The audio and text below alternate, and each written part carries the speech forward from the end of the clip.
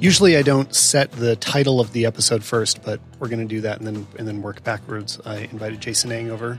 Hello. Hi, Jason. You're famous to this audience because you were in the Hasselblad versus Pixel video. Correct. Do you remember that? I do.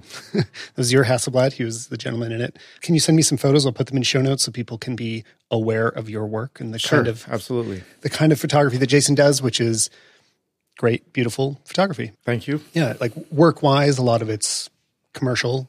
Yeah, commercial clothing, fashion, anything to do with clothes on people, really. But stylistically, people would think of it as like relatively artistic commercial work. Yeah. It doesn't feel super commercial. Like you've kind of always stuck to having a bit of an edge to it, and like the work that they're going to see anyway. I mean, we all bury our all white studio jobs, but what you're best known for looks pretty cool. And so the topic that we're going to define today by, I think, what did I say the title was? What does it take to work as a photographer or to be a professional photographer? Which I'm going to start at that point of this is a thing I kind of complain about every once in a while, is that there seems to be this, people get stuck on the wording of like professional photographer. Like there is some kind of magic behind being a professional at it versus the fact that you just work as a photographer. And maybe I just get exposed to it because of YouTube. So in YouTube comments, sometimes I'll introduce a video by saying, I'm a professional photographer. And that's the context of you introducing. Yeah, whatever it is. And that's fair. And especially today where there's so many people shooting for, whether it be for themselves or, for an application or for a client, the facet of seeing so much more photography and different styles of photographers is obviously endless at this point. Yeah. Yeah. And to me, the key thing here is like, if you're going to be doing this for work, you're going to be trying to make a good chunk of your money off of doing photography. That's what we mean by professionalism today. That's what we're going to be talking about. There's no you don't get a merit badge. You don't need a license. Right. It's just like, yeah, you do this for work. Yeah. There is some big test at the end of the day that you have to take in order to get certified by. Yeah. The board. Photography board. But I don't know, do you have any opening statements before? Well, I mean, just kind of in the footnotes that we kind of devised this topic a good 15 minutes beforehand. But when I started, there was definitely sort of two trains of thought. You would either, go to school and go through the classic institution style way of getting an education, or you would work for a master, somebody that you admired or looked up to, and you would just go and you would try your hardest to work an apprenticeship. There. Yeah, an apprenticeship. So, I mean, still, even I think if you go to school, you still try and work for somebody just to figure out the ins and outs of what happens, on set and daily. I mean, because you go to school and you'll learn, if you go to a technical college, you'll learn how to operate a camera, how to operate the software, how to operate some lighting to some degree. I mean, I know here there's a technical college, and then there's obviously some DIY online things that happen, of course, everywhere. Yeah. But I went through a traditional art college, and I mean, for me, the benefits of that was having the art background. Is at first you didn't understand why you were taking 300 art history classes, but now, later on in life, you understand that a composition is a composition, whether it be a painting or a drawing or, whatever your medium is, you have to be able to talk about it, and you have to be able to understand why you're doing it. So having the reference of history is important. And I mean, I think that you went to SAIT? Well, yeah, so you went to the art college right beside the technical college that I went to almost at the same time. I mean, I don't know what years, but within a year or two. Yeah, 2000. So we were doing and my technical college wasn't about photography. It was called multimedia. So I was doing computers, like there's programming and you had like a photo class rather than a photo stream. Yeah, and I could like borrow cameras from the rental department or whatever. Right. And yeah, we had a similar sort of setup where there's you can take out whatever you wanted. And at the time, I think I was pretty lucky because I got caught in the crossover of film and photography. So the first year was film, and then the second year was like, you were there right when it's ESO the year they sold all the photo ESO monitors and Epson 4000 printers was the next lab year. But it was definitely I mean, in your first year of an art college, you'll take painting, drawing, ceramics, and all of this stuff, which is fun. And it gets, I don't want to say, your creativity flowing, but it's sort of cliche, but it does, because you're working on different things. And I mean, as a photographer, you generally are somewhat to a degree of a DIYer. Right. Like you want something, you have to figure it out. And if you want a background, I mean, because paper gets really old really quick if you're shooting in studio. So you want a texture, or to make something brown, or to paint a cube white, or whatever sort of fits into your concept. You just have to have a little bit of craft in you, I think. Well, I think this is a lot of the reason that like we're good people to have this conversation of like the way that this will be framed by many people is it worth it to go to photography school? Is it worth it to spend the money on tuition if you plan to work as a photographer in the long run? Right. So that's kind of the bigger context is like, and I think we should try to address that in a few different ways today about like when you spend money on school, spend money on gear, like investing things where you're potentially going into debt, or also let's talk about maybe when you shouldn't, and like who is that worth it for? Who is it not? So, and like I'll start to counter with what you were talking, and I'll just admit it right from the front. I often am pretty critical about going to art school or to doing programs like yours, but not because of you. To me, you're kind of an exception. There's always a few people in those classes, because I would go and hang out at your school. And I would because I was kind of jealous of the photography program, and like you had all the good gear and the studios and stuff.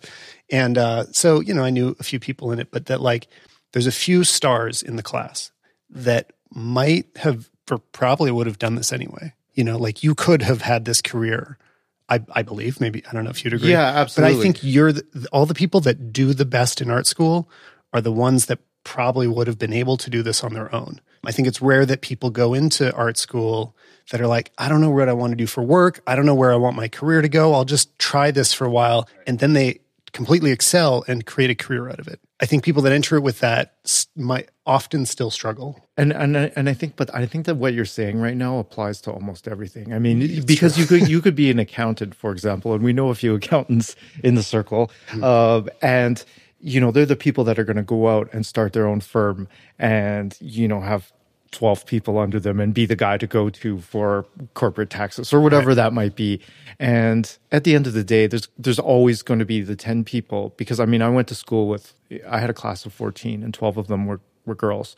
And wow, that's crazy. It is, and it's actually it's an ongoing statistic for ACAD as far as the photography program goes. I mean, it's rare that there's more than 5 males in it. And well, for anybody listening, like to look up the schools, ACAD is the Alberta College of Art and Design, right? And SAIT is the Southern Alberta Institute of Technology. It sure is, yeah. So this is all in Calgary where we're based. So. But to go back to this topic of school. I would say that if you're young and you're just getting out and you don't know a whole lot, and you're just a person, and you know that you love photography and you want to do it, school is going to give you the place to create an assignment 3, 4, 5 times a week and sit down with a group of other people and critically talk about it, and have somebody there as an instructor. Or I just did a guest crit at the school last week where you go in and you tell these kids why these images don't work, and it's good, but that's where you go to learn, and you have that competitiveness within your class, and you have the competitiveness of seeing the fourth year students creating this work that's better than yours, and you wanting to be there. And then you have the benefits. Like in my case, I had graphic design and visual communications was across the hall. So once a year we would have an assignment where you would collaborate with them, and whether it be an MEC ad or some sort of shoe company or whatever that project was, it gives you the ability to work with somebody who's inevitably going to be an art director. Mm-hmm. And like I said, I mean, which is great. Right. And so at the end of it all, with the art history and, becoming friends with, potentially 300 people that are going to be art directors at the end of the day was essentially how I got started at the end of it. When I left school, I'd made enough relationships that people just called. It was like, oh, hey, I'm over here at blah, blah, blah communications. Can you come in and show us your book, sort of thing. And that was kind of how, I mean, it started for me. And I felt like I built those relationships in school, but also, as you were saying, there were other people that just didn't build those relationships in school because they went to school and they did the assignments, but they didn't do anything extra. Right. And as a freelancer or somebody who creates, you have to kind of always be making something. And do you have a sense of the people that were in your class? How, like, what percent? I mean, it wasn't a big class. What percent of them ended up working professionally, and what percent ended up doing something different? There are exactly. I couldn't say that about my class. Just to clarify, I didn't follow up with enough of them today. Right. You knew there was a guy named Bobby, and that's about it. Yeah. I would say that there's 4 people that I graduate with that are doing things. Yeah. So here's how I'll try to sum something up, and you can tell me where I'm wrong with it. The way I would suggest other people think about it is that if you already have a feeling that you could be pretty good at this, you're like, I see other photographers my age or people interested in photography. I see what they're doing, and I actually could be competitive with them. Like I'm doing about as good work as anyone else I know, and I think I can make a go at this. I think it's reasonable to expect. I'm passionate about it. I read about it in my off time. I shoot in my off time. Like I do this in my spare time.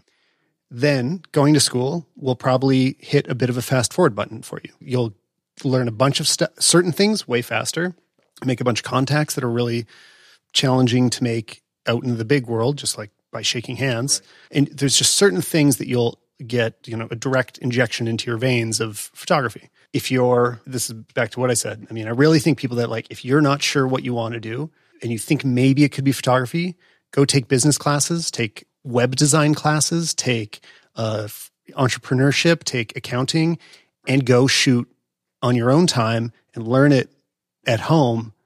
But don't just start spending your money on art school, because that will drain you quickly.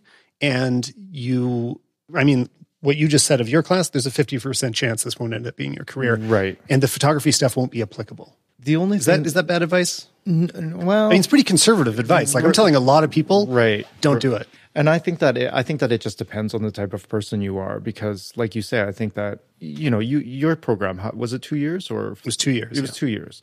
And I mean, when you get out of school, you think that you know everything. And then 2 years later, you still think that you know everything.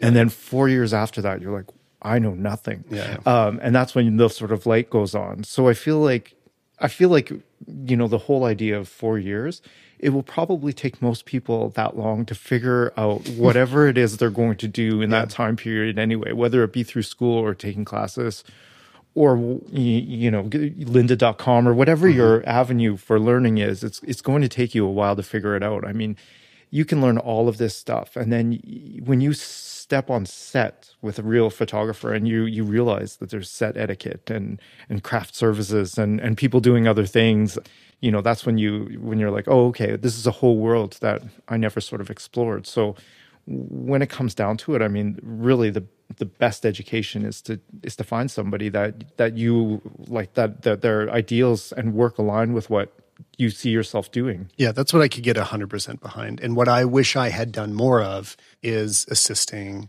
just working with people that are more experienced than me. I dabbled in it a bit. And I've said this before on the podcast, but in case somebody hasn't listened, I didn't do photography right out of school. I was working at a photo company. I stock photo doing web design, and that got me shooting. So I had a long time to kind of learn as I had a design job. And then I could sell my photos as stock. And so I just learned by doing it over and over again, but still making money at a normal job. Just a little context. But because of that, I skipped the step of assisting or working with bigger photographers for the most part. I didn't spend a lot of time on set with other people. But when I did, it was very, very helpful. And even now, I'm in this world where I want to learn more about real cinema production. I want to get better at video production and kind of work the way that the big boys do. And it's hard to learn those lessons on your own. Yeah, absolutely. And you're not going to get invited onto a big set when you're doing everything as a 1 or 2 person production. Yeah, and that's one of those scenarios where you really have to, find out who's coming to town or reach out to your contacts abroad and say, hey, how can I get myself onto one of these sets or whatever it is. There's always a way in, Because the stuff that you'll not be learning, because it won't be obvious at first. When you watch tutorials, you'll see all this stuff of like people, here's how your camera works and here's how to get good composition, here's how to use Lightroom. But there's so many subtleties that become really important. They're not so subtle later about just like, here's why you always need sandbags on your stands. Right. Like, just sort of like basic things of making things like lubricating the process, and like making them move forward and not getting hung up and stuck on some stupid problem that on a traditionally run set, like that's a solved problem. You don't have to figure it out for yourself.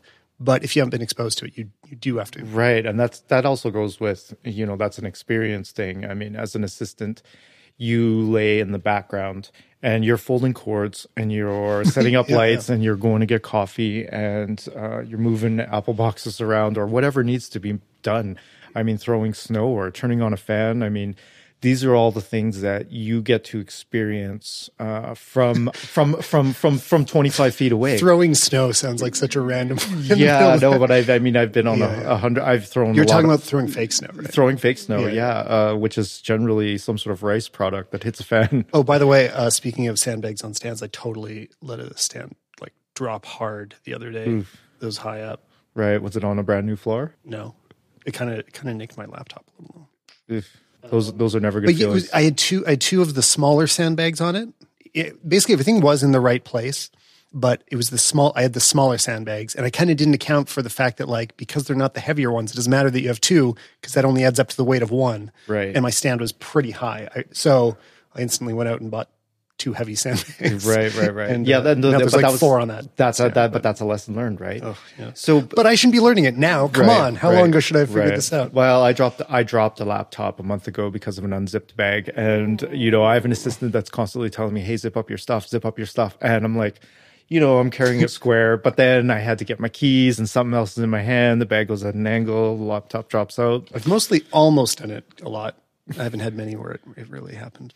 But what were we talking about? Just to step back a second here and talk what we were talking about being an assistant.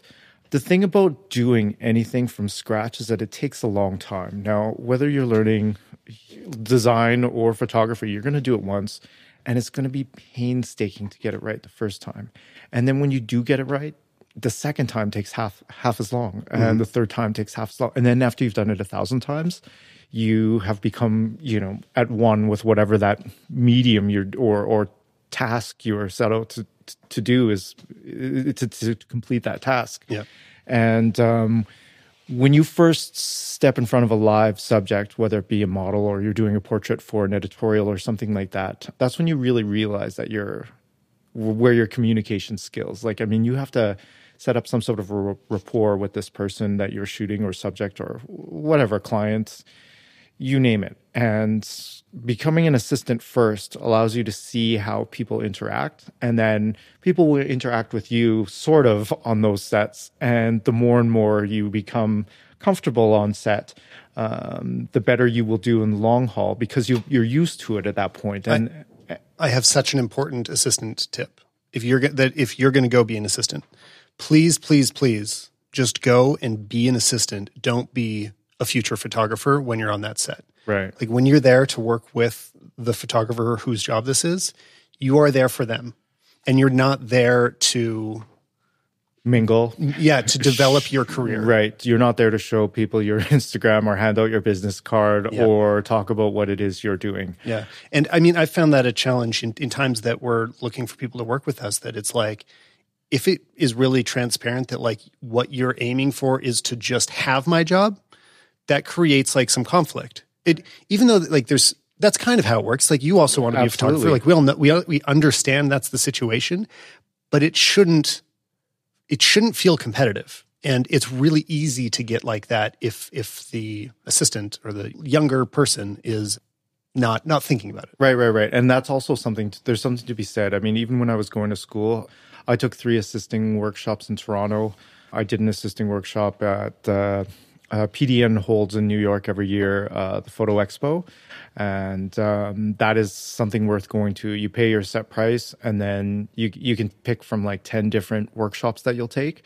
So even though I was going to school, I was also out trying to work for people on the weekends. And, during the week, if somebody big came into town, I would go to an instructor and say, hey, like, blah, blah, blah is here from Wallpaper Magazine. And I can work for this person for 3 days. And it's my dream job. So please let me do it. And they would. People were pretty understanding that way.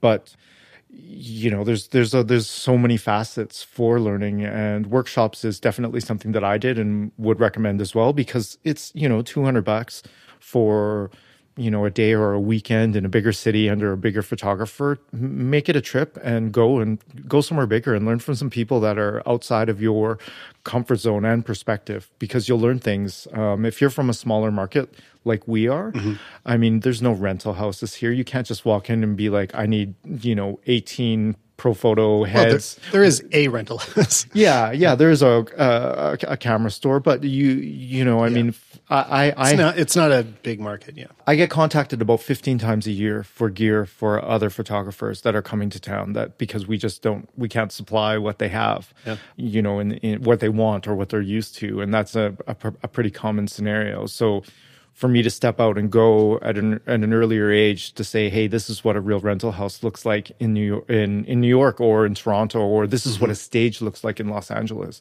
I mean, get yourself onto a set somewhere else, and it'll blow your mind and humble you. And that's like, these are good things, because you want to start at the top. I mean, I feel like if you're going to do anything, you aim as high as possible and find that person that's going to help you achieve that. I want to close out the education section with some encouragement, some encouraging words for people that if you're considering school, but it really seems like a stretch for you, financially especially, you don't have to.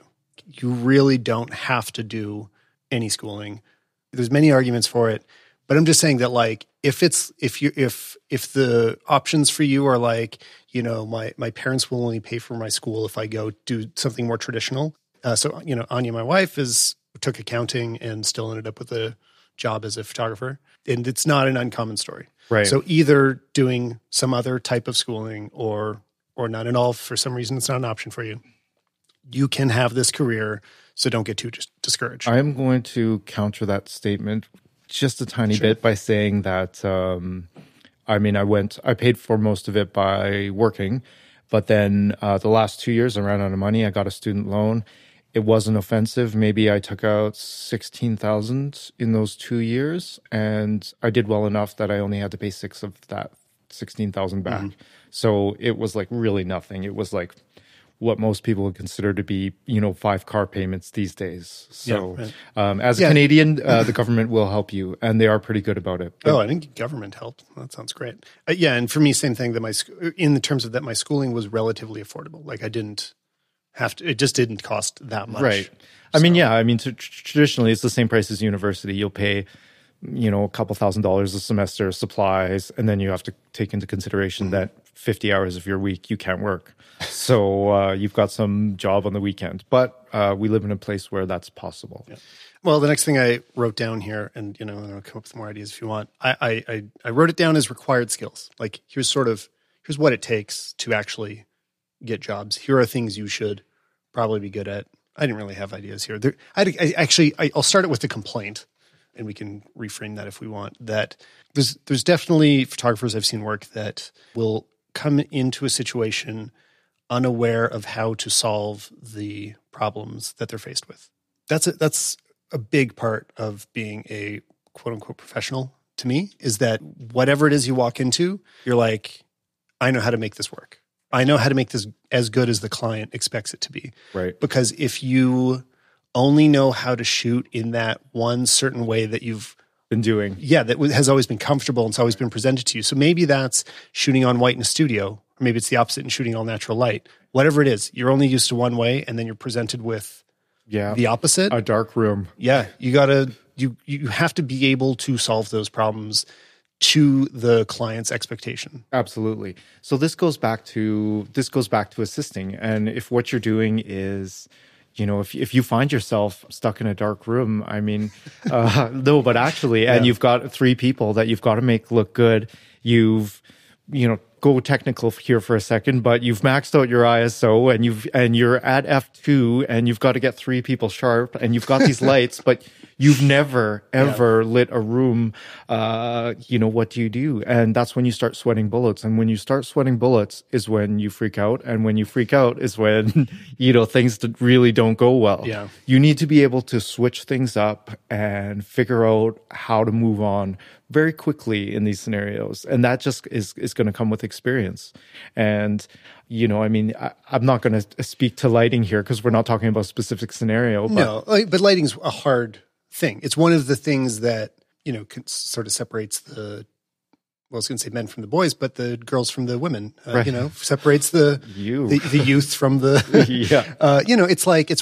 it is one of the harder things right. that takes more experience you have to be presented with all these different struggles before you start learning how to solve them. You can't just know them all in your one Lynda course. Right. Absolutely. And that's the thing about, a technical college that, you wouldn't necessarily learn either. It's like, because you're going to get gear and they're going to tell you to go do something, but they're not going to be like, hey, so the thing you do is what you're comfortable with. You'll go do what's easy to make look good. And I feel like as a professional photographer, if you've gotten something that you've taken on and it might be out of your reach, but you've got this mindset of, I'm going to fake it till I make it, scout it, pre-light it, get in as early as you can, or even go the day before, because that could be your career on the line. And as they used to say when I went to school, you're only as good as your last shoot. And that, today things happen so quickly, and what you did last week isn't generally remembered for another couple weeks. So that's a good thing. Well, and especially if you don't post any of the things you did last week, the one that you shit the bed. That's true. That's true. But on that note, I think it's experience. You say that is an annoyance, but of course, it's one of those things you just have to get in there and practice. Well, let's do some details. What are some times that you've walked into a room and been like, oh, wait, I don't know what I'm supposed to do here? Ooh, that's a tough one. I definitely... Or even now, like what's a thing that when you see it, you're like, oh, this is going to be a challenge? Well... Like I was saying, last month I was shooting some downtown. I was shooting some portraits downtown, and you can often end up with a mixed bag of lighting, where you've got some sort of weird high pressure sodiums in a building built in the 90s, and they're yellow. You've got blue coming in from the outside, because that's what... Are we looking at a tight portrait? Is this no? Let's call it a full length. Okay, so you can see the environment. You can see the walls in the background. Yeah, you can see everything. So here you are. You've got to show, let's say, the 3/4 angle of a room that is all glass. So your person is backlit. Your light from the top is yellow. And so you've got some blue and yellow going on, and you've got to fill this somehow in order to make this person come alive. Right. Do you split the difference at 4400, or do you go all daylight, or do you go all tungsten? Right. So in that scenario, right off the bat, I knew I used a cutter and took out the top light, which was the yellow, and then filled with blue, but something that I filled with daylight, but it was slightly warmer, so that at the end, the only thing that I had to readjust was the actual background itself. So the tungsten lights, the warmer lights, are still hitting the they're still around, but they're not creating that hot spot on the person's forehead, for example. So you cut that out, and then you fill accordingly. What do you use to cut it? Like, what did you... I use a cutter. So like... meaning like a flag mounted on a C-stand?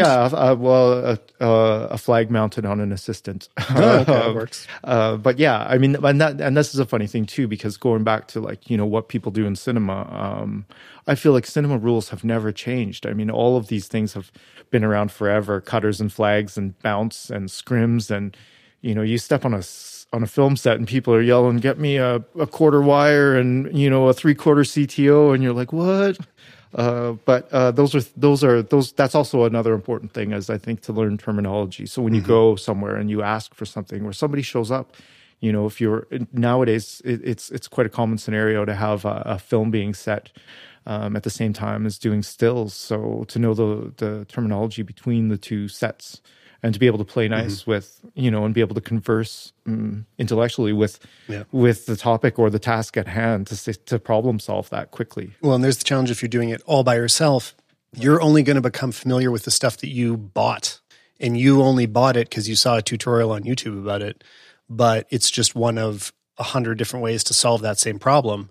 So I still feel limited by that. I'm like, I want to work with bigger lighting. I've been used to softboxes all my life because that's kind of the more photography way of softening light. And cinema is much more about a frame, like a metal frame, and you tie a piece of diffusion to it. Right. And then you stack a few of those and put them in, Absolutely. And it's just a different approach, but not having bought those when I was getting started, I need to relearn it in a different way now. And since I'm not going on bigger sets because I don't have time to assist. I have jobs to do. Yeah. There's sort of that challenge of like, how do I learn it without buying it all? Right. Or without, going and doing some free assisting work, basically. So, but on that note, those are things that I think are timeless. Like, you can buy a lens and 5 years down the road, that lens can fall out of sharpness. You can buy a C-stand from Matthews, and that C-stand you will own that C-stand for the rest of your life. You're buying one piece of bulletproof gear. If you're getting, like Tyler and I were talking about the difference between cinema and photography gear, yesterday, and flags, whether you're using foam core or, proper Matthews roadie flags or cutters or whatever it is you're using, if you invest in those things a little bit earlier, you will have those forever. Yeah. And when you walk onto a real set, the ones that they're using are like 30 years old. They're falling apart. Right. And still getting used every day. Yeah, right. And so there's something to be said about a solid piece of, aluminum from Matthews that's probably been in 100 different movie trucks. And you probably pick one up secondhand. But butterflies, silks, flags, those are things that you'll never regret buying because you'll use them just even as an environmental portraitist. Those are things that will never ever go out of style. Mm-hmm. Cameras will change every 6 months, but flags have been being used in Hollywood since 1950. And on that note, I have a classic set of Mole Richardsons that I paid $50 for, and I did my first 2 years of photography with classic moles, and they're 1 and 2Ks, and you can buy them for nothing. Do you still mostly shoot strobe? I prefer continuous light just because of depth of field and movement. But what do you end up doing most often lately? Oh, okay. So I feel like there is more of a trend. More photographers are getting into continuous. Right. So I definitely am. Right. So I have definitely always been a fan of continuous, but not until recently has it been viable to go on location with continuous light until try to fight the sun with with a 2K head. You can't even do it. You need to actually like a 10K to fight the sun in film terms. But now with the invention and the accessibility of the color temperature adjustable LEDs, it's so much more easy and accessible. And with cameras being, you can go to 3,000 in most cases and get something that's usable, which is crazy. It's not crazy, but it's just the standard. The gear is good now. It's like the playing field is leveled, and you can get cheaper, lights for. Well, that is the last step that we're still missing is really high power that can be run off of house power. So you don't need a generator, but you can start getting up into the 4, 8, 12K. Right. That's still kind of the last thing where you get super power. But I don't even think that you need that. I've seen, it seems to be to me what the standard now is like the RE Sky panels, and I'm not sure what they're worth, and I've never had one in my hand. Yeah, sure, there's probably a lot, but it's what people in the big world use. It seems like it's the standard for. Well, so I think I recommended this recently, but I've been listening to cinematography podcast a lot lately, Wandering DP podcast, and something he'd been talking about a few times that stuck with me, and now I believe is true, is a lot of what gives you the big budget look of an expensive movie is big lights far away. Mm-hmm. And that's a lot of the struggle when you're doing indie. You're like, I got these sky panels and I got these great LED panels and I got tubes and I got, all these practical-ish light sources that I can put right over my subject, but it still feels lit. It still feels unnatural and fake. And a lot of that, selling daylight as real daylight is you just need a crazy powerful light that's 50 feet away or out the window or. But then I think that that's also a mentality of a photographer. And like we were talking about yesterday, I mean, I believe that it's always more important to light the room before you light your subject. And if you do that and then work your subject in, because a person is they're the smallest thing. Yeah. And I mean, in cinema terms, you're generally a lot wider than you are in photography. You're storytelling, and you need the environment. I mean, in how many cases is it a tight portrait at 3/4 in cinema? Probably not very often. You know, that's not what the story is. The story is what they're doing with their hands, or where they're walking, or what they're going to. I mean, I don't know. I've just been a big believer that you light the room and not the person. Right. Well, in cinema terms, it's usually also that you're going to light your wide, shoot your establishing wider shot, and then you pull in. And when you pull in, then you can like sweeten it a bit, and that's when you add a bit of softness, and you make it exactly the way you wish it could have been in the wide. Right. And unfortunately, in photography, I mean, that's an important difference, is that we have the challenge of like it has to look good in one frame, because you're not going to have the wide and the close up, so you got to get it all. And so, like a challenge I run into really often is that in fashion stuff, especially, a lot of full length, head to toe. And once you see people's feet, now you can't have the lighting change as it hits the floor. And so, again, yesterday we were talking about this. Like, so what do you do? How do you get the same softness, not only on the person, but falling away from them on the ground in the distance? Because if you've got a beauty dish or a grid or something that creates any kind of like, sharper, harsher. Yeah, like a shaped light, like a cone of light. That's easier to make look good if you're on a 3/4 or a close-up or anything where you don't see the bottom and where it hits the ground. Because otherwise, if it hits the ground, you see that there's basically like kind of a circle around them. The illusion is broken of this being anything natural at all. All of a sudden, right. And that's just a large light source too, right? Because I mean, if you have something that's 12 feet and you're shooting a light through a 12 foot, the size of your light now becomes almost 12 feet. I mean, of course, there's still fall off, and it doesn't become this perfect 12-foot square, but you're lighting a larger scene for the application of having a full length. This episode is brought to you by me, Tyler Stallman. I don't know if it's a thing where you can sponsor your own podcast, but I'm going to do it anyway, and I have a good reason, because I've spent a long time working on some Lightroom presets that I think you're going to enjoy. Lightroom presets are a thing that are, to be honest, relatively easy to make. All it takes is moving some sliders around, and you can just create your own preset. I have spent some time refining some specific presets that I've been using for years. So pretty much all of our commercial work, all of the work on Anya's blog, is all run through this relatively small set of about 5 presets. But they've just proven themselves to be incredibly useful. I've bought other people's presets. I've used a lot of different things, but I've packaged up the few that I come back to over and over again that I know are going to work well for you. So if you're interested in these presets, you can go to stallman.com/presets and download them. They're $20. And I mean, really, you can think of it a way as supporting the show, because there's no sponsor this week. And things like this are a great way to support your local creator.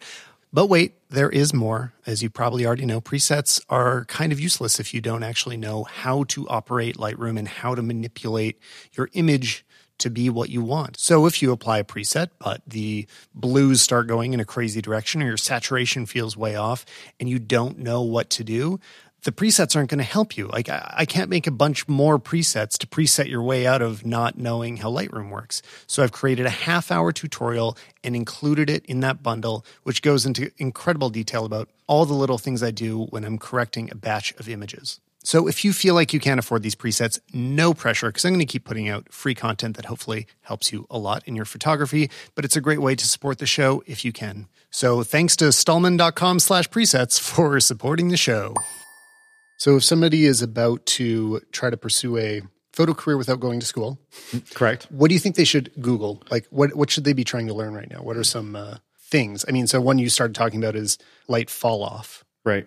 Like, how does light change as it gets further away? And, I don't think that that's something that you should Google. I think that you need to practically put lights in your hand and get behind the subject and figure out what it does, because you can Google all you want, but then if you're on set and you go to do something and it's just not working out because the video wasn't right. I mean, but keep in mind as well that, like, you don't need professional lights to do that. Like right. these experiments, like you can use flashlights, you can use absolutely your phone. You can go to Home Depot, move lights around and buy a $20 floodlight and have that be your learning curve for a year if you wanted to. Hang bed sheets in front of it. Right. And as far don't let them light on fire. As far as, color balance and all of that stuff goes, for $15, you could probably put an accurate set of gels in your kit and change the color temperature of anything for just a matter of pennies, really. Yeah.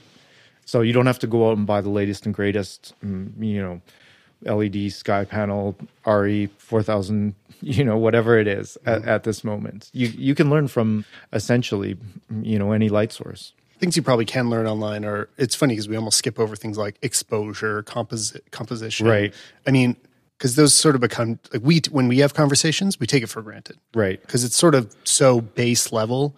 Absolutely. You just already have to figure that's the thing too, is that quickly. When the more you shoot, the more your camera becomes your right hand. And I mean, but when I'm a Sony shooter now, but when I had left Canon, I mean, I could operate that thing with my eyes closed. You knew where everything was. But now that you're on Sony, you struggle constantly? Yeah, I struggle constantly. I've got a manual. Yeah. I read it on planes. Is it true? You close down the set and you're like, hold on, everybody. I got to watch some tutorials. Why is my nose moving the focus every time it touches the screen?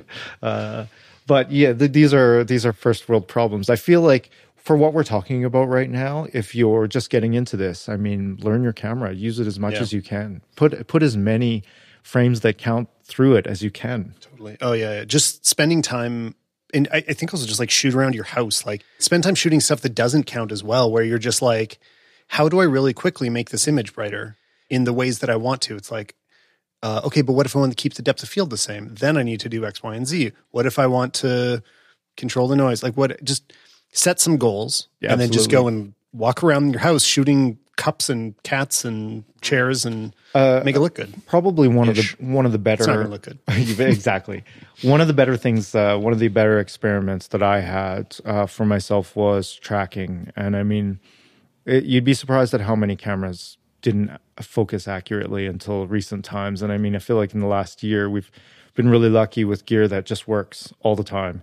You could be on taking a portrait of someone and still say, hey, let's have them run across the street. And that becomes a whole nother ball of wax at a long focal length with camera movement. So these are tests that you have to give yourself. It's like, can I track somebody walking across the street quickly and move with them? And what sort of shutter speed and ISO should I be at? And when does the file degrade? A good one is like, what's my base shutter speed? Absolutely. For these kinds, actually all of them. What's my base shutter speed for these situations? What's my base ISO? And what's my base aperture? It's like, I need it to be sharp. And sort of throw some of mine out there of like, if it needs to be really sharp, try to stick around 5.6, right, maybe down to 4. If it's blurry background, a lot of the time I do 2.8. I don't go down to 1.4 very often. In terms of ISO, the highest I try to go is 1600. This is on 5D Mark IV, similar on A7 III. It's you can go past that and still use it, but I try not to because you start to. What's your ISO? 1600. Right. You? I've gotten away with a couple thousand for sure. The 2000 mark I've used a couple of times, definitely. But I mean, it depends on your application. Yeah, I've used 3200. Yeah, it's exactly what's it for. Right. So if you're just making a post for yourself, or this is something that's going to be a banner on a website, then you probably don't have to worry about that. But if you're going over 20 inches and then you're going to start to see the degradation of the file, then that's when you have to be concerned, and that's when you have to know those limits of what you can do. Do you have to add lights, or that's an experience thing once again. Then in terms of shutter speed, my catch-all number, I try to stick around 250. A lot of people like this. The rule of thumb is always the inverse. How do you describe it? The inverse ratio of your focal length. So you're shooting at 50 millimeters. You try to shoot at least at 1/50th of a second. I find that to be too slow because life moves faster than that. Most people move faster than a 50th of a second. So you're going to get a lot of blur. Right. So regardless of the focal length, I try to stick to 200, 250, or if there's real movement, like 400, 6. But that's also, I feel like this is one of those things where people say to you that like, like the whether you like this picture or not is subjective. I don't find things like that subjective. I think what we're talking about right now is subjective. Like, because I personally, I don't mind a foot or a hand that slightly falls out of focus because there's some movement. Then that tells me it's real. Yeah. I prefer stuff like that because we live right now in a time where everything is so sharp all the time that when you do see that little bit of movement that works and you capture it and you've nailed that. I mean, but then that once again is like... But also make sure you discuss this with your client ahead of time. Yeah, of course. Of course. And you have to know what that threshold is of too much or not enough. Okay, one quick half a second back step. If you have to do something in studio and it's 50 looks, you don't have time, flash is probably going to be your friend. You need it to be consistent throughout. And not to say that you can't do that with continuous light, but you just have all of the power at your fingertips with flashes.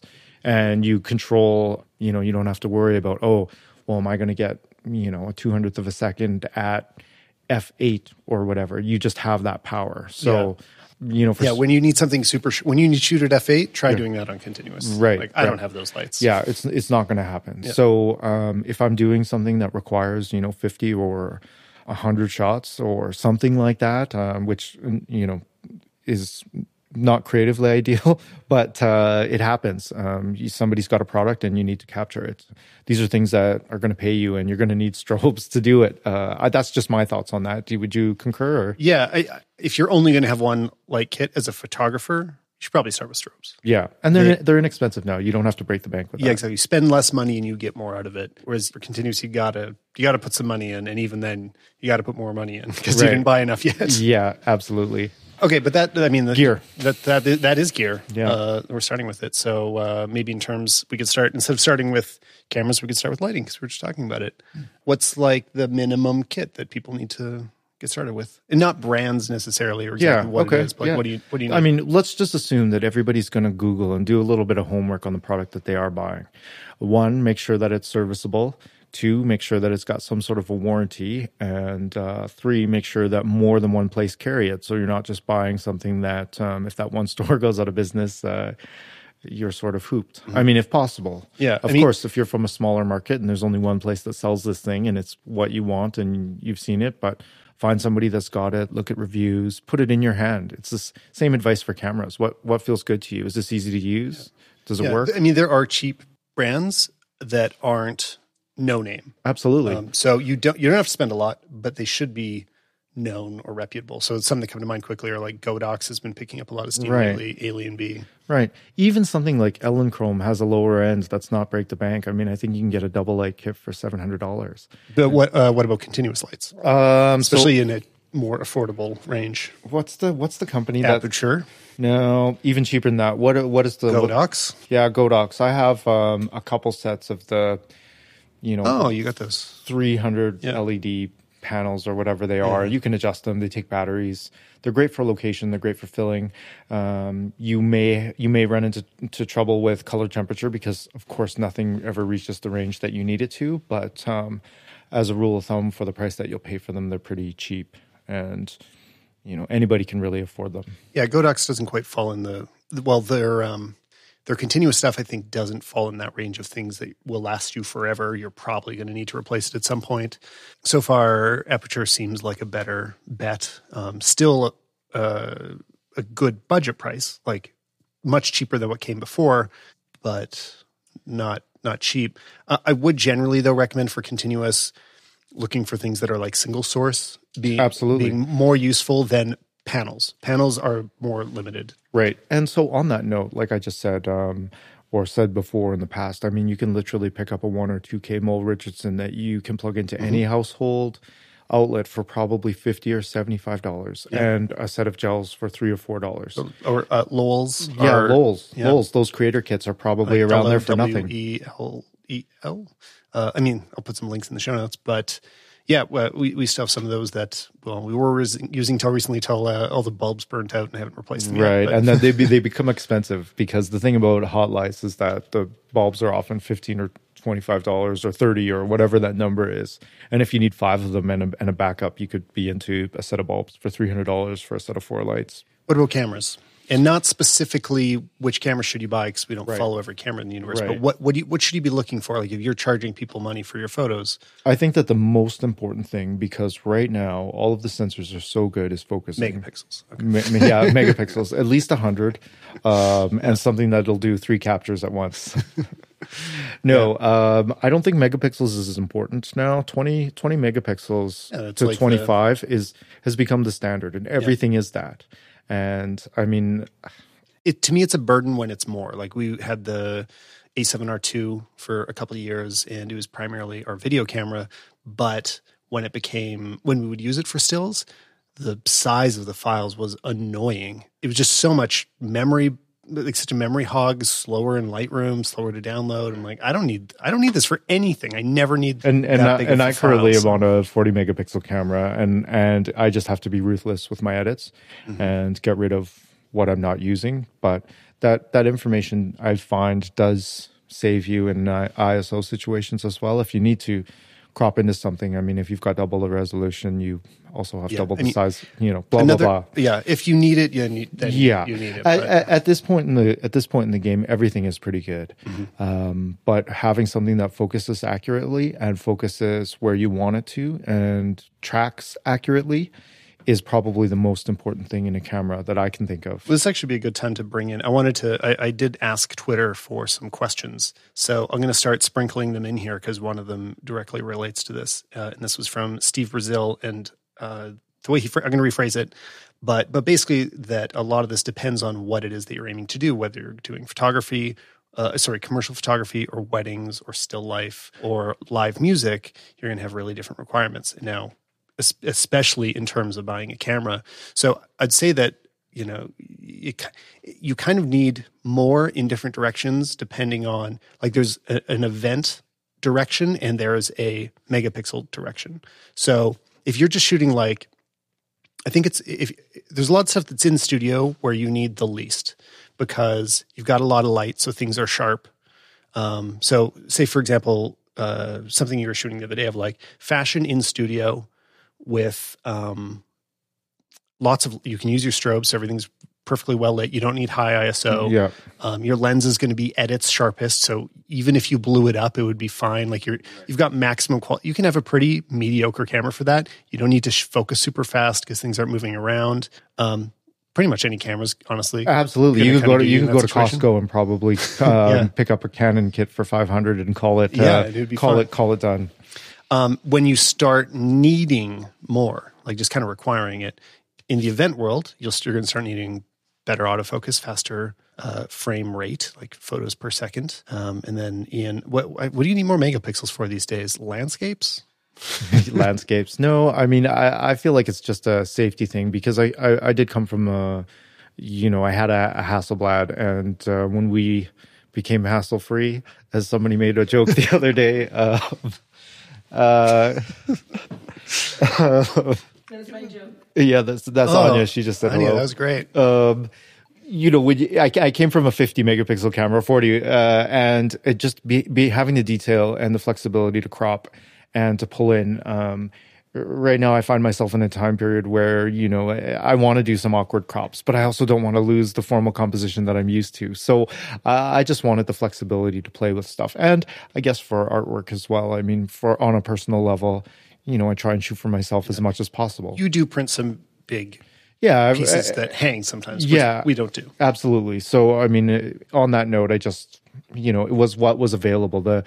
At the time, I would have bought an A7 Mark III or 4 or whatever had it been out, but they had just released the A7R III, and it did everything that I needed to, and I wasn't going back to Canon, so there it was. But on to what the question was. I mean, you really have to research what it is you're going into. If you're doing architecture, you want a tripod. The most important thing is a tripod that does incremental movements. Right. If you're and a tilt shift lens. Absolutely. The thing about right now is that there's a million different facets for what you could possibly want to do. So once you figure out what it is you want to do, buy the most specific gear to that. I mean, and right down to, a car. I mean, make sure that you have a car that can take a chair because you're going to be picking up chairs and plants for the rest of your life. It's just a fact. You make sure you can fit a 12-foot piece of paper in there. Absolutely. So without breaking the bank, get yourself a secondhand Toyota and call it a day. Lenses, people always say like glass is your long-term investment. That's what's going to last forever. I've actually found that recently that wasn't true. Same. I think it's partly because we went through a lens revolution lately. Everything got way better. We were just tolerating a certain level of quality, mediocrity, especially in the film days, and we didn't notice for some reason once we switched to digital until, not that they were the first to have a sharp lens, but I noticed when Sigma released their art series, and all of a sudden you understood how sharp could be. 1.4 can be completely sharp. Absolutely. It doesn't need to look soft and mushy with chromatic aberration. And now there's like a new standard of here's how good it can look. So like we've been selling a few of our older lenses because a lot of the Canon stuff was designed in the 90s and then just stuck around. That's funny that you say that. I just last week sold all of my Canon glass in one shot. Yeah. But yeah, I mean, I'm on the Zeiss train, which is probably pretty close to the Sigma train, where, you know, at f2 you're kind of like, wow, this I can't believe that this much is in focus, and it looks this good. So, I mean, I'm with you on that. I mean, I used to buy the $3,000 pieces, and now I'm, you know, I mean, as we were talking about yesterday, f1.8 is good enough. So I don't need to buy the 1.4 or the 1.2 or the 1.0 or whatever the latest and greatest is. As long as I've got something that feels good in my hand and is tests out sharp through the range, I mean, that's what I feel is important. And I feel like I purchased now for the mindset that I'll probably get rid of it in 3 or 4 years. Right.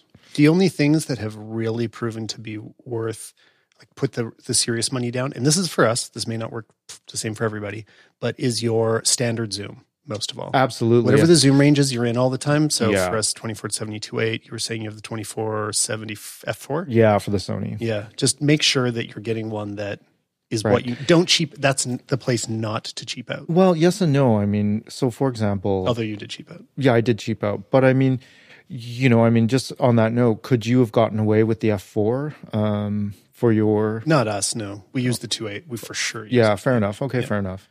I would say though that, I mean, like I said, I've just learned to cheat it when I need to, and you know that you are absolutely right. I mean, it's the you know, you can go and shoot a landscape and a portrait within 1 second of each other with the same lens, and that's pretty important commercially.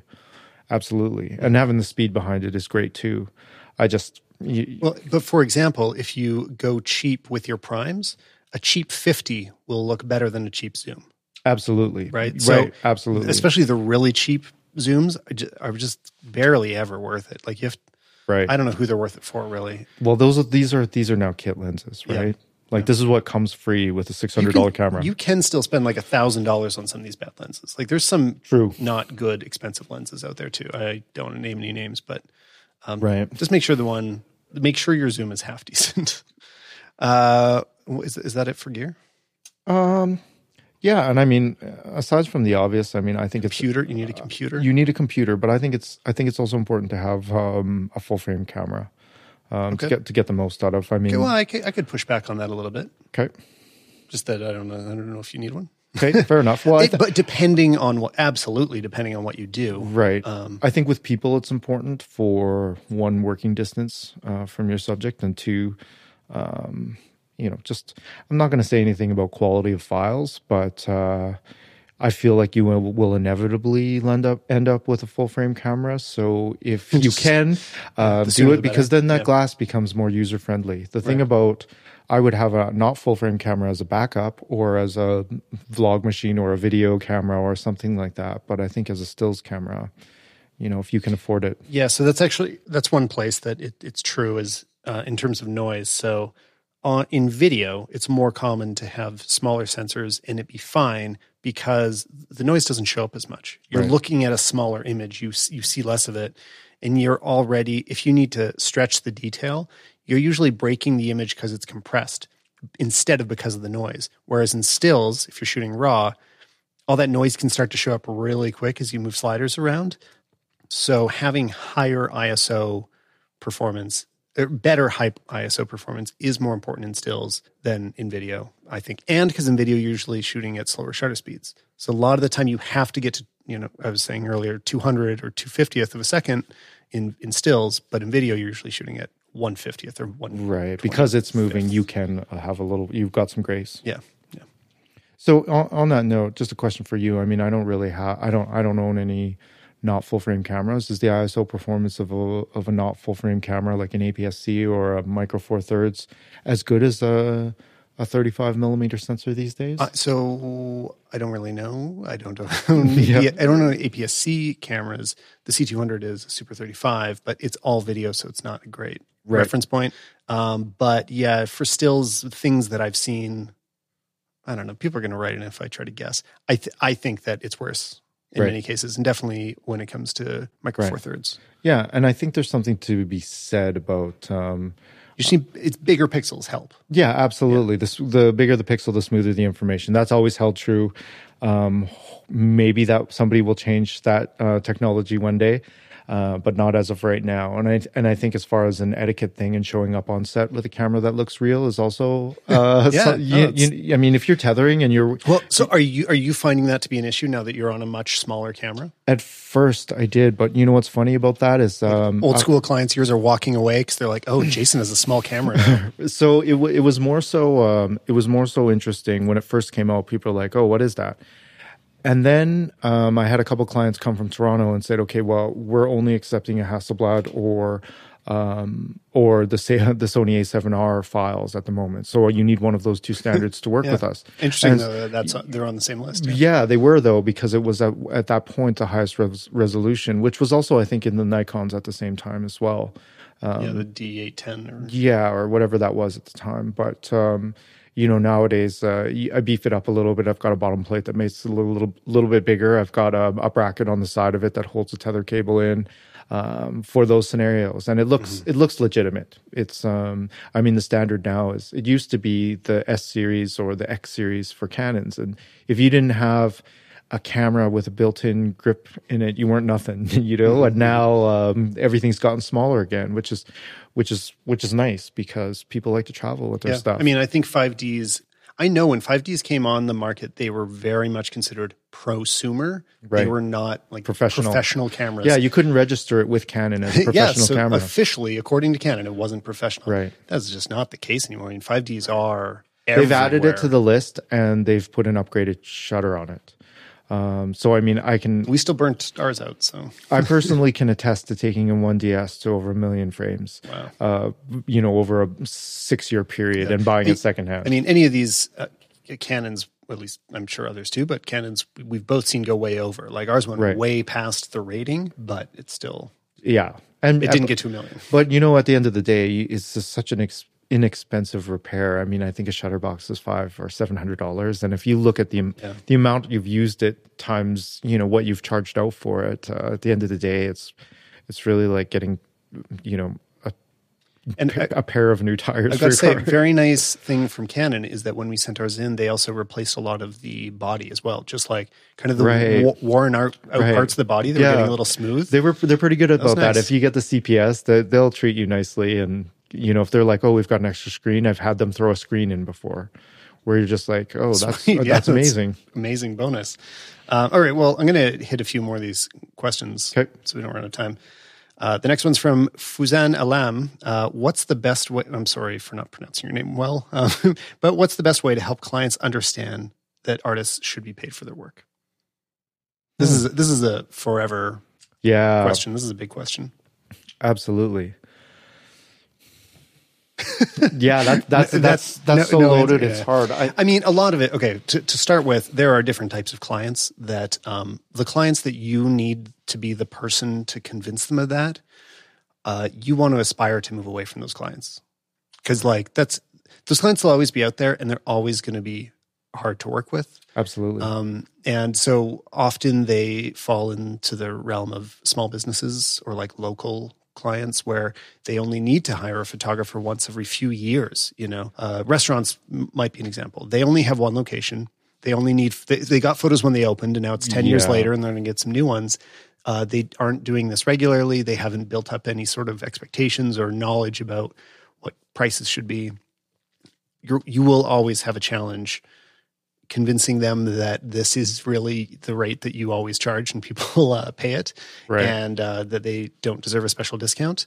And then there is another type of client that is working with photographers regularly. So, in the fashion world, most bigger brands have some basic. They have to keep getting photos. Absolutely, so they are paying other photographers all the time, and they should have some kind of understanding that this is kind of what a rate is, and you don't have to argue with them as much. And that is the kind of client you want to aim for. Not fashion specifically. I'm just saying people that... Absolutely. And I think that this goes to say that you should also know what you're good at and what your skill set is and what sets you apart from whoever else might be hiring or whoever else they might be hiring. I mean, are you a good retoucher? Are you the person that's to hire for food, and why?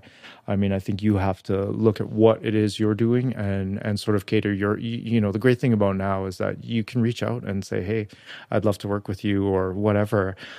People are pretty responsive if you're on the same page as far as your work and what you're doing.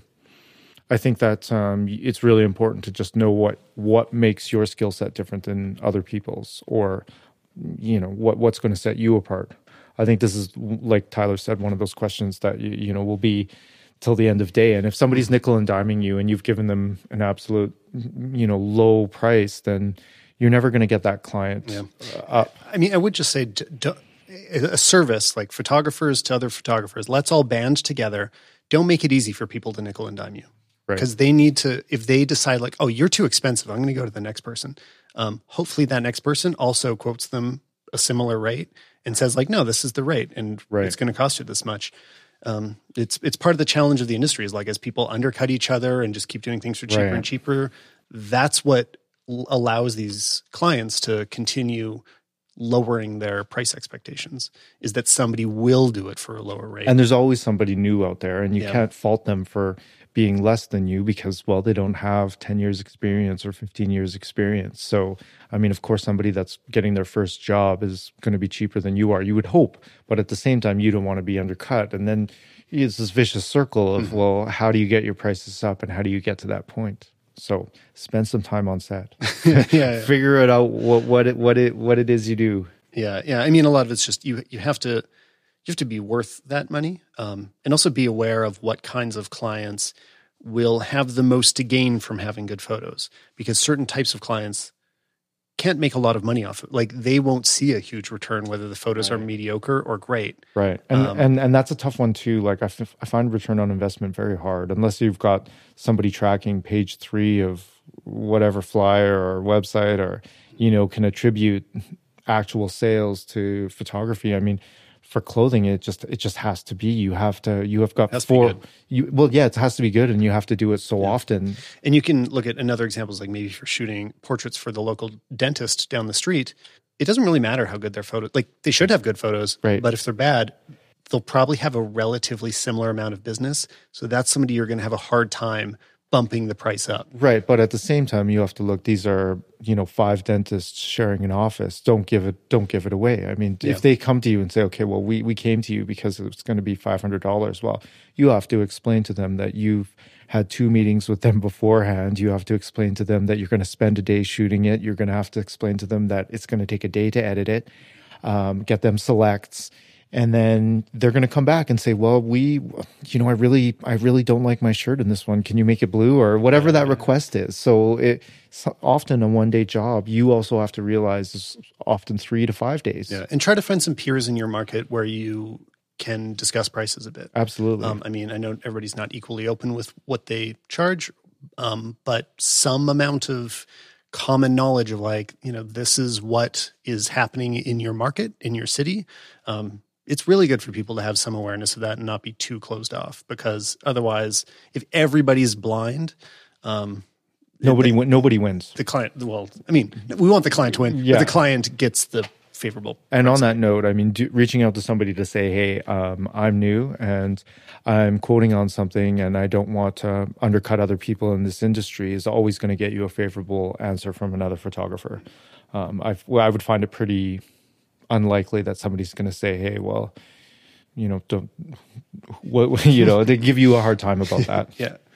Okay, I got another one from Tyler Hopper, file organization and an overview of the workflow from camera to editing to final image. And that's too long to really go over, but I think a few things that you need to know about. So again, things to Google, things to research. Absolutely. Starting with be aware of what proper backup means, what it really means to have your files be secure and have enough copies of them, and redundancy. Yeah, and keeping them in different locations, and what should a client be able to expect from you in terms of file security? That's a good thing to know. Well, me personally, I think that I hold on to things for 4 years. Which do you tell the client this? No, but it's just what I do. And I actually hold on to things forever. I mean, don't worry, no clients listening. Right. But if somebody comes to me after that time period saying, hey, then I'll charge for it.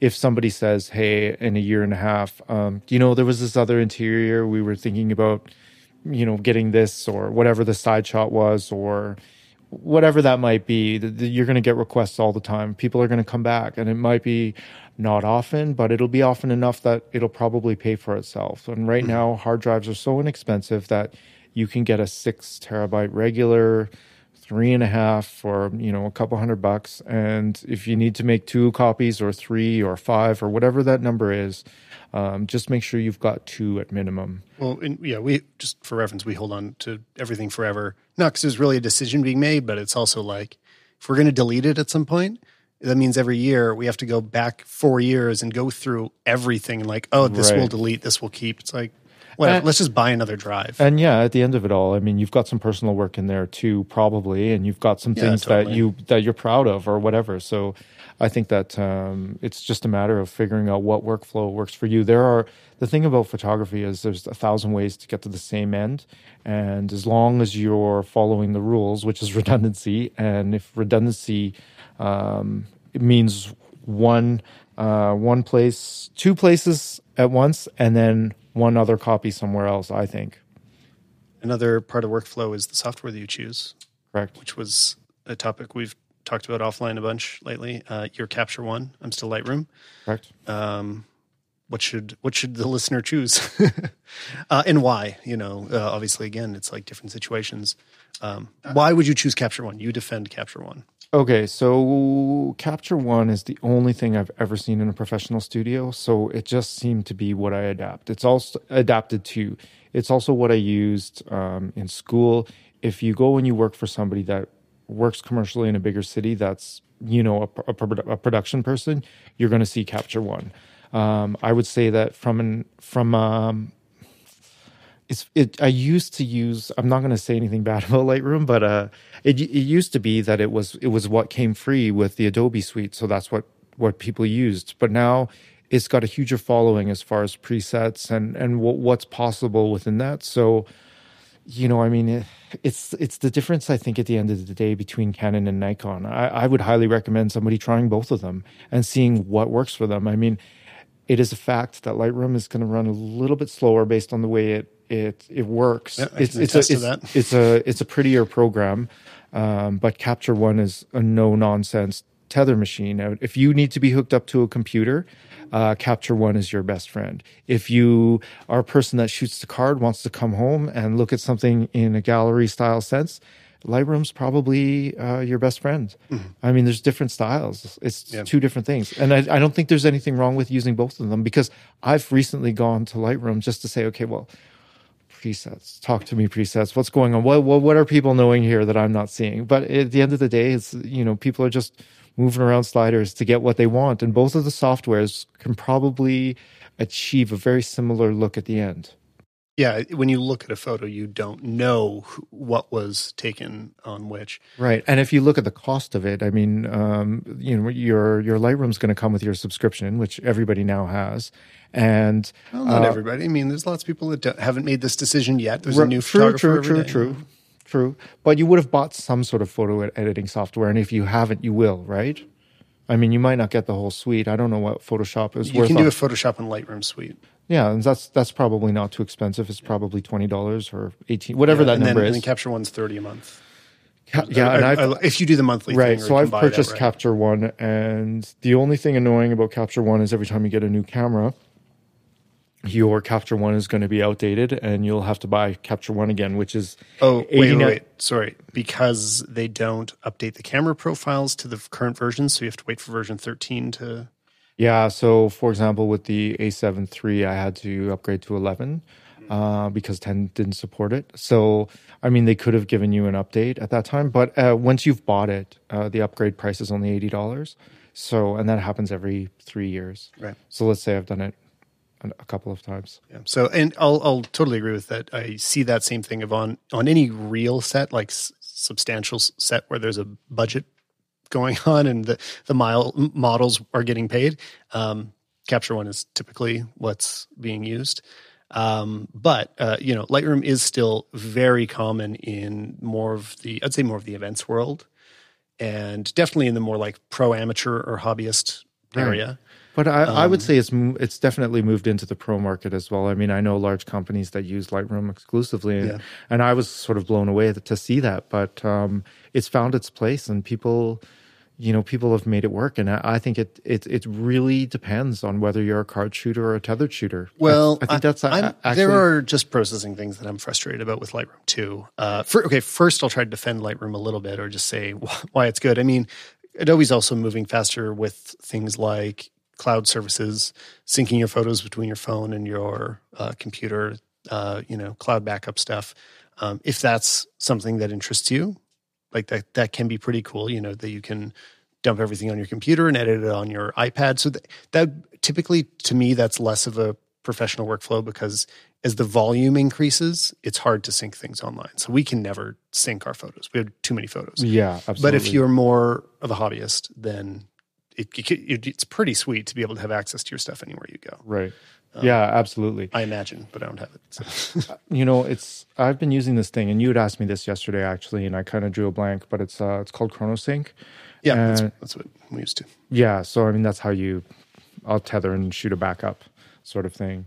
But, okay, so the things that really drive me crazy about Lightroom and the reasons that I keep thinking about Capture One, outside of tethering, which it wins that award, but one thing is like layers that you can do, where you can do brushes and gradient masks and stuff in Lightroom, but there's a limited amount of sliders that you can apply to that. So, for example, you couldn't have HSL adjustments or a tone curve on an additional layer. You can only use their contrast or exposure sliders, whereas in Capture One, everything can be on that other layer. You could have a whole another preset. I think you can have like a style on that layer. Yeah. You can have all of your adjustments stacked and then adjust the opacity of all those things. How HSL works, this might be the biggest one. So you can define here's what red is. Red is from this level of orange to this level of purple. And I can make it wider or narrower and then move it within that. And I can only apply that to the face of my subject. It has a skin tone tool where you use an eyedropper and you say, this is the skin in the skin in the photo. And now I'm going to adjust the luminance of just the skin because I've already predefined it. That is not happening in Lightroom at all. They're like, here's orange. Right. Your background is orange too. Too bad. Right. No control. And I can't speak to that fully. I've tried it, but I have figured out my own methods of that in Photoshop. So Capture One for me is merely process, get it within range. Yeah, we do more color in Lightroom, so. and pull it out. Yeah, so color in Lightroom, and the same for me. I'll do color for sure, but if I need to go and adjust a dead hand or something that's gray on the fall off zone of light, that happens in Photoshop for me. What's a dead hand? I mean, this is one of those things that took me too long to kind of start to understand. So it's a good tip for everybody. Okay, well, there's several things that can create a dead hand. One, in a female circulation, is they have less circulation in their hands. So you often see models or subjects holding their hands up between shots to keep the circulation going. So that when you are looking at the photo, you don't have like this perfectly make-up face and then either a gray or a green or a blue hand. Yeah. And that can also happen because there's not enough light down there. If you're shooting a 3/4 and the hand happens to be in it, there's the fall off at the bottom can make that hand or bottom part of an arm look gray. Yeah. Or something I'll see in natural lighting as well is that the face and even arms can be warmer. And then let's say she or he is wearing shorts or a skirt, the legs start to turn really cool. Like your shadow, there's less light coming. Just however the light is falling at the bottom, they cool down a lot. So you have to warm up, target just their legs. Right. And especially you have to consider too, if somebody's wearing makeup. I mean, the difference between the face, the neck, the hands, and the legs, like literally can be 7 different shades, and you have to sort that out. And I think that in Capture One, the software is pretty good, but I still find myself making adjustments in Photoshop after the fact. Yeah. You have to. Absolutely. Jason, thanks. Absolutely. Where do people find you? You're not like a big social media guy. No. So what should people look at? jangphoto.com. Cool. Links in the show notes. Thanks again for coming. Thanks.